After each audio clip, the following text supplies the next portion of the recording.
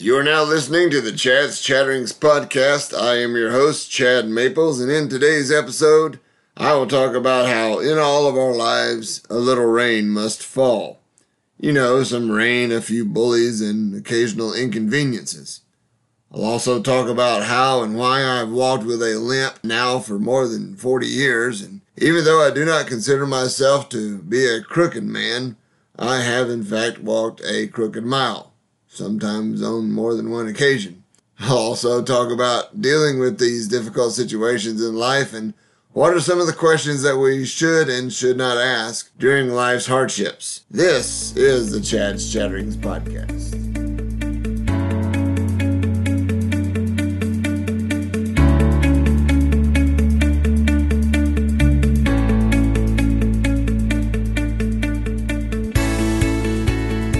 Welcome to today's episode of the Chad's Chatterings podcast. Today's episode is entitled Accidents Happen. There was a tragic event which occurred very early in my life, and it is one that I cannot remember. However, the impact of the fatality that occurred when I was 3 years old is one that I cannot forget.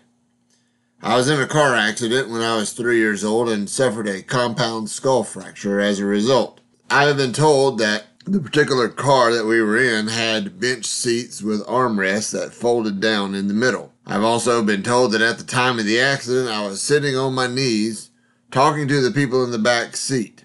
The accident occurred when we reached the top of a hill and we hit someone in a head-on collision. We were on a 2-lane road and the other person was on the wrong side of the road. Unfortunately, my mother, who was 6 months pregnant at the time, died at the scene of the accident. My brother and the other passengers received only minor injuries. I didn't have my seatbelt on and I was taken to the hospital in critical condition with a compound skull fracture. Doctors did not expect me to live very long, and even if I did make it through, they suspected that I would be in a wheelchair for the rest of my life. The earliest memory that I have in my life is waking up in the hospital after the accident. I can vaguely recall the cartoon-like wallpaper that decorated the hospital room. I remained in the hospital for several weeks while I adjusted to the mechanics of a wheelchair, and the wheelchair would be my way of getting around until I learned how to walk again and be on my feet. Over the course of time, I would eventually learn how to walk again. However, when I learned how to walk again, it was with a limp on my right leg. It wasn't until I was around 25 years old that I met with an orthopedic surgeon to discuss the idea of some corrective surgical options. After reviewing the x-rays very carefully, the doctor informed me that both of my legs were actually the same length, but that somehow I had fractured my right hip at some point early in my life and no one knew about it. The fractured hip was never noticed or detected by anyone, and my right hip repaired itself. As a result of my right hip repairing itself, it did not line up evenly with my left hip, and the doctor explained that this is why I walked with a limp for so long and still do to this day. I must have been about 6 years old when I began feeling the real emotions of loss and grief. I could not comprehend the fact that my mother, who I would never know, was taken from me at such an early stage of my life. At the age of 3 years old, I did not have the ability to grasp the reality of the grief that I was going through at the time because I was too young to experience those feelings. So I experienced them when I got a little bit older. I was around 6 or 7 years old, and everyone in the family seemed to have recovered from the incident and moved on. They were moving on with their lives and putting the past behind them, but I found myself emotionally caught up in the past over a tragic event that my mind could not bring to remembrance. I could walk, and for that I was thankful, and however, the way that I walked drew the attention of my classmates in elementary school. The less than mature classmates made fun of the way that I walked, and I call them less than mature because if someone makes fun of you, it's usually an attempt for them to hide their own insecurities about themselves. Deep down, these bullies in our lives, they struggle with self-confidence and they hide it by picking on those who they think are weak. I had no way of knowing this at such an early age in my life, but I did my best to ignore the negative comments that were sent my way. I recall that there were several occasions where I would blame God for what happened early in my life.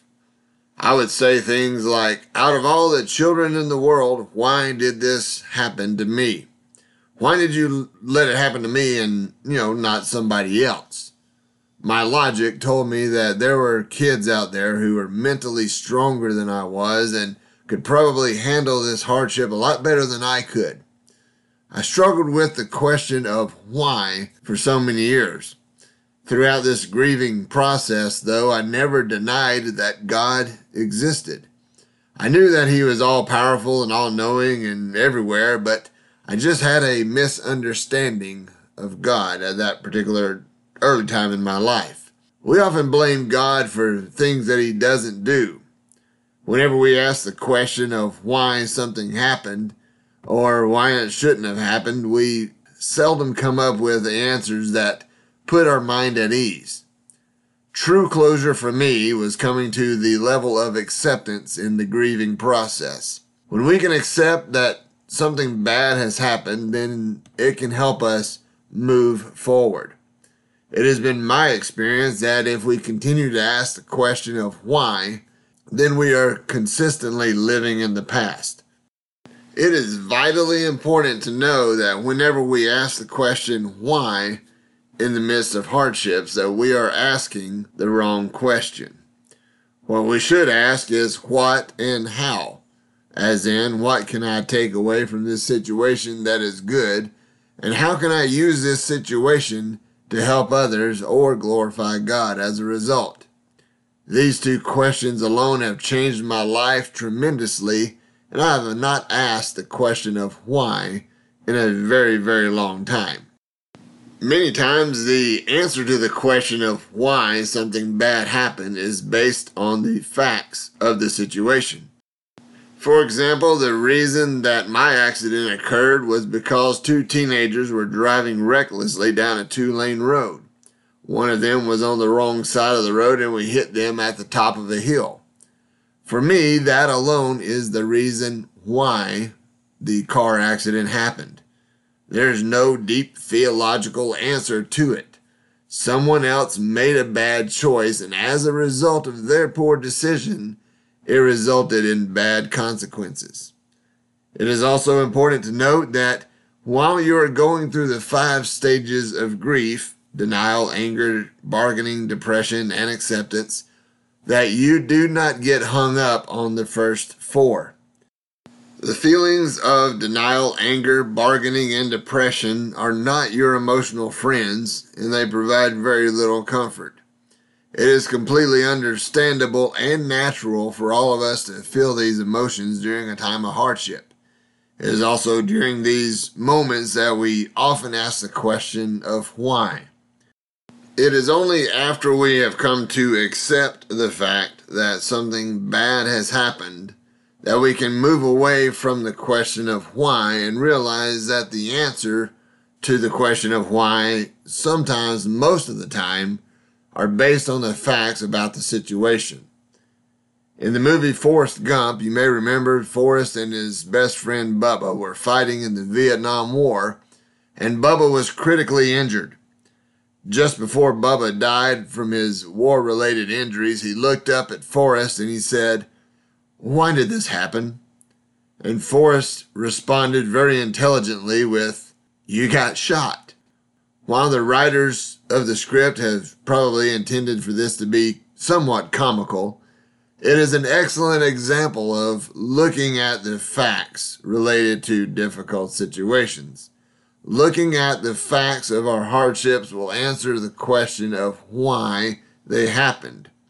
But we can only accept the fact that the hardship has occurred if we come to the level of acceptance in the grieving process. So then we get away from asking the question of why, and we ask the right questions in regards to our hardships, and those are the questions of what and how. As I grew older and matured, I came to the recognition that I was not the only person that suffered bad things in life. Many people, both good and bad, suffer tragedies and losses just about every day. The fact of the matter is that accidents happen. Bad things are going to happen throughout all of our lives and interrupt our plans from time to time. However, what we do with that and how we react makes all the difference in the world. So what can I take away from my car accident that is good? Well, for starters, the doctor's diagnosis of me not being able to walk again or being in a wheelchair for the rest of my life were completely false. And for that, I am indeed grateful. Secondly, my dad was able to remarry, and he had 2 girls who I consider my sisters. I know that they're technically my half-sisters, but we grew up together, and they're the only sisters that I have. So they might as well be called my full-blooded sisters as far as that's concerned. There are many other good things that I can talk about, but these are just a couple of examples. The next question would be to say, well, how can I use this to help other people? Over the course of time, I realized that I'd been given a second chance at life, and I decided to do 2 different things with that second chance. Over time, I've decided the number one thing is to fear God and keep His commandments, because this is the whole duty of man, according to Ecclesiastes 12:13. The second thing that I've done is develop a sense of humor. I believe that this sense of humor has been developed over time, and as I have observed it from other family members, and it's been influenced by friends and family and other family members alike. People like my parents and grandparents who would occasionally tell me cheesy jokes and make me laugh when I was younger. My grandfather, Willard Conchin in particular, always seemed to have some sort of joke he would tell me every time I visited with him. His daughter was the one who was killed in the car accident. But the jokes that my grandfather Conchin would tell me would be what we would refer to today as your classic dad jokes. As a result of my grandfather Conchin and other people like him, I developed a desire to make other people laugh, or wanting to make other people laugh by telling them jokes. Now, I understand that not everything in life is a joke, but I also cannot deny that humor and comedy have been very therapeutic in my life. My world was rotated at a very young age. If you listen to my first episode, I talked about being rotated and balanced. And so my world was rotated and turned on its side at a very early age, and by coming to know God through the scriptures and having a sense of humor, I've developed some kind of balance to help stabilize my mental frame of mind during life. I am still convinced to this day that it was comedy that initially saved my life. Let me explain. After my accident, I was in a coma for 3 days. Now, the medical staff at any hospital will tell you that when someone is in a coma, their subconscious mind is still at work. And so it is encouraged for family members to talk to the person who is in a coma, so maybe that they will hear something or something will spark their interest, but their subconscious mind is still at work, even though they may not physically be able to respond. So there I was, lying on the hospital bed, and unconscious and motionless, no sign of life until day 3.